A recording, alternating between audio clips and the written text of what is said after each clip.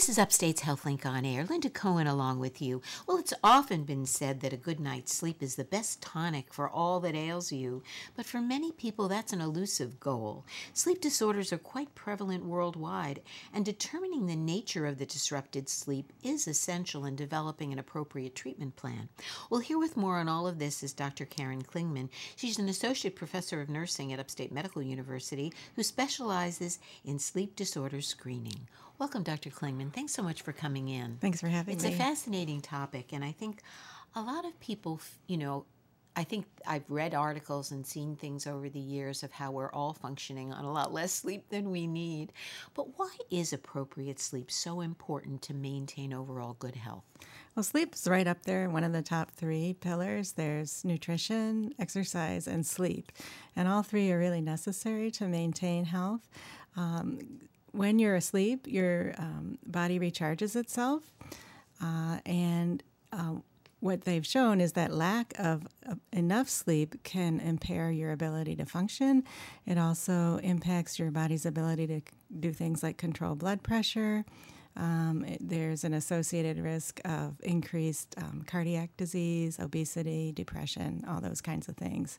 So when you say it's a time to restore, is there actually repair of on a cellular level going on? Do we really understand what sleep does? All that's still being studied by basic scientists. Sleep science as a particular science is relatively new. But what we do know most about sleep is what happens if you don't get appropriate sleep. And those are all the things I just mentioned. Yeah, very interesting. I know there's a lot of possible causes for why people have sleep disorders, but I'm curious as to when does a possible sleep disturbance become a true disorder? Well, that really depends on the nature of the disturbance. Initially, the thought for sleep scientists was your sleep disruption was a disorder if it interfered with your daytime functioning. However, there is sort of the preliminary or prodromal point of sleep disorders where you don't really know you have an issue and your body is still suffering. And another issue with sleep disturbances is people get used to running on not enough sleep, so they don't really realize the damaging effects that are occurring. So in kind of preparing for this, I kind of came across the fact that typically we talk about 6 core sleep disorders or main sleep disorders. I thought we'd just do a quick overview of what those are. Sure. Well, the one that most people are probably most familiar with is insomnia. And insomnia is one of those words that's used as a symptom and also a disorder, so it can be confusing. But an insomnia disorder has to do with inability to initiate or maintain sleep once you're in bed.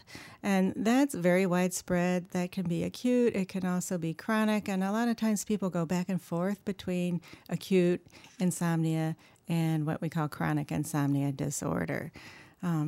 So that's one of the disorder categories. Another disorder category is sleep disordered breathing, and the most common one that people are familiar with is obstructive sleep apnea. This one has been studied quite a bit. That's where periodically while you're in bed or asleep, you wake up because your body gets deprived of oxygen. And people use CPAP for that. Probably a lot of listeners are familiar with that particular therapy. And that basically pressurizes or keeps the oxygen coming so that you're not forced to wake up. Right. It keeps the back of your throat open. And the real bad part about obstructive sleep apnea is every time you wake up, that fight or flight response gets initiated, and it's harder to fall back. Harder to fall back asleep, and that does damage on your endocrine system and can lead to things like diabetes and cardiovascular disease. Next down the road is circadian rhythm disruptions. That's a real big umbrella term.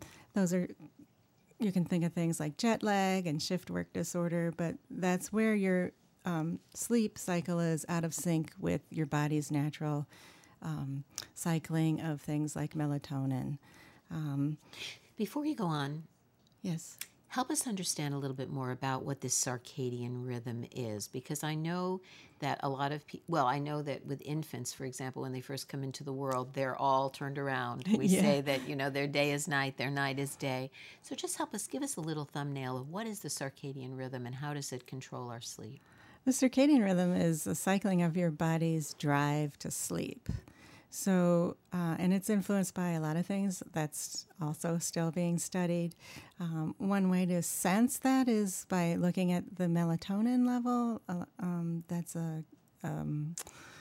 An indicator? an indicator, yeah. And that's naturally occurring melatonin within our body. Yeah, so some people try to influence their body's drive to sleep by taking melatonin, and that has a varied effect.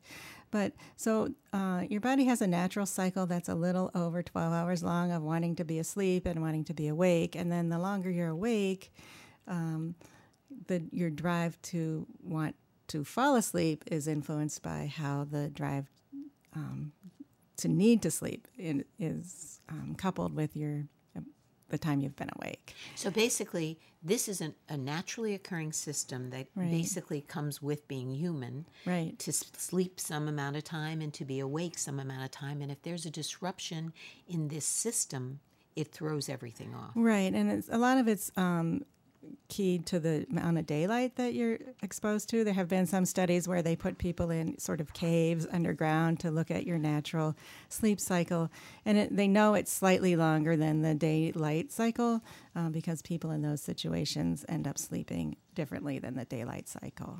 But it basically is the way we're wired. It is, yeah. Okay, go on. So that would have been the third. So one. Disruptions in that. There's restless leg syndrome and periodic limb movement disorder, where while you're asleep, your limbs just kick around, and that can wake you up without you realizing it. So again, your sleep is disrupted and fractured. So that can have the similar effect as obstructive sleep apnea. Next is narcolepsy, which is a hypersomnia disorder where you just periodically cannot stay awake. You fall right asleep. You go into REM sleep and start having dreams. So, and that's even during the daytime. During the daytime. If you sit down for a few minutes, you might fall into a sleep pattern. Right, or sometimes if you have a strong emotion or laugh, you might fall over. So it's not only a sleep disorder, but it's dangerous if you happen to fall asleep while you're standing. If you're just joining us, you're listening to Upstate's HealthLink on Air. I'm Linda Cohen, along with sleep expert Dr. Karen Klingman. We're talking about screening for sleep disorders. We're going to get to the screening, but finish your last. Okay. Is it number 5 or 6? The last one is just parasomnias, which are things like sleepwalking, sleep eating, nightmares, that kind of thing. Overall, are there varied causes for all of these different disorders? I don't think we really know what the causes are. Some of it's genetic, some of it's lifestyle. You can kick yourself into a sleep disorder by making poor choices with your lifestyle, but nobody really knows the causes. So that basically treatment, though, is very crucial in terms of knowing what the particular disorder is, though. Right. There are standardized treatments associated with each of these 6 sleep disorders, along with many of the others. There's a whole book that outlines a whole bunch of different sleep disorders. So one last thing along those lines is then who is most at risk? I mean, you've said, are we talking adults at this point for the most part, or is it change as we age? Are we more likely to develop one of these sleep disorders as we get older? Well, my specialty is with adults, and I'm not well-versed on pediatric sleep disorders. But for adults, everybody's at risk. If you randomly went around and sampled the adults that you met on the street, probably anywhere from 30 to 50% of the individuals would have some sort of a sleep disorder. So most commonly insomnia and obstructive sleep apnea. Now, whether it's clinically relevant and needs to be treated, that's up to them and their provider, but it is highly prevalent, and people walk around with sleep disorders without knowing it. Without actually knowing it, yeah. So you were just saying that, it's up to them and their provider. I think the big question here is, how are these identified when they're identified? How are they best identified, and who should be identifying them? Right. Well, that's another good question that can be studied. I think a lot of it depends on the comfort level of the provider. A lot of primary care providers do ask their patients about their sleep, but they also have busy practices and have a lot of other things to ask their patients about. The best way to get attention for your sleep disorder is for you to bring up with your provider issues about your sleep. We know that there's a much more likelihood of being diagnosed with a sleep disorder if you tell your doctor you're having issues with your sleep, but you may not know it. And so my big area of interest is routinely screening for sleep disorders, even without the patient bringing it up. And you are currently working on some kind of a very quick tool of some kind that primary care providers can use? Yes, so we have a sleep disorders screening symptoms questionnaire checklist. Is 25 questions. It all fits on a single page. It's a checklist. Patients can complete it in a few minutes or less, and a provider can glance at it and be able to tell which symptom cluster is most likely or not giving problems. And I guess the key point here is how it's very important to not only identify but attempt to treat some of these sleep disorders. Just kind of clarify that for why is that so important? Right. Well, what we found, what the sleep science community has found, is that if you treat a sleep disorder, many of the other comorbidities also respond positively, even if those are not treated. Things like anxiety and depression, obesity, cardiovascular disease. For sure, blood pressure control gets better if you treat a sleep disorder. Diabetic blood sugar control, definitely much better glycemic control if you treat the sleep disorder. So it sounds to me that this really is a crucial part, or should be. I mean, assessing someone's sleep, knowing what could be going on, is really a crucial part of what should be part of an overall physical exam. Well, that's my belief, yes. I think that if you're saying a disorder of this kind could be at the source of all of these kinds of complex medical comorbidities. Right. We know they're associated. We don't know cause and effect if it's chicken egg, but for sure, if you treat one, you help the other. I think probably the easiest one to think about is depression and sleep. That was one of the earliest comorbidities that was associated with sleep. It used to be thought that sleep was a symptom of depression, but all of the diagnostic manuals were rewritten, and sleep disorders are standalone that should be treated regardless of whether you treat the co-occurring condition. So there is this kind of halo effect. If Yes. you do treat the sleep disorder, that there can be a lot of kind of bang for your buck, so to speak. Exactly. So our primary care, are you making your screening tool available, and are there these kinds of things that are available on a large scale basis for primary care providers? Well, we're in the process of validating this 25-item questionnaire.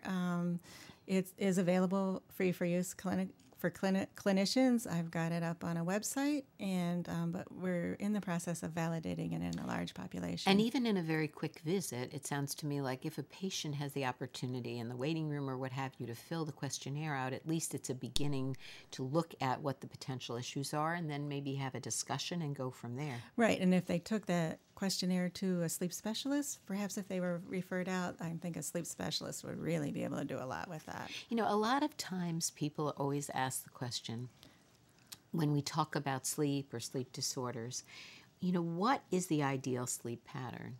And what is the amount of sleep really needed? And in just a little bit of time we have left, just give us an overview in terms of, the life cycle.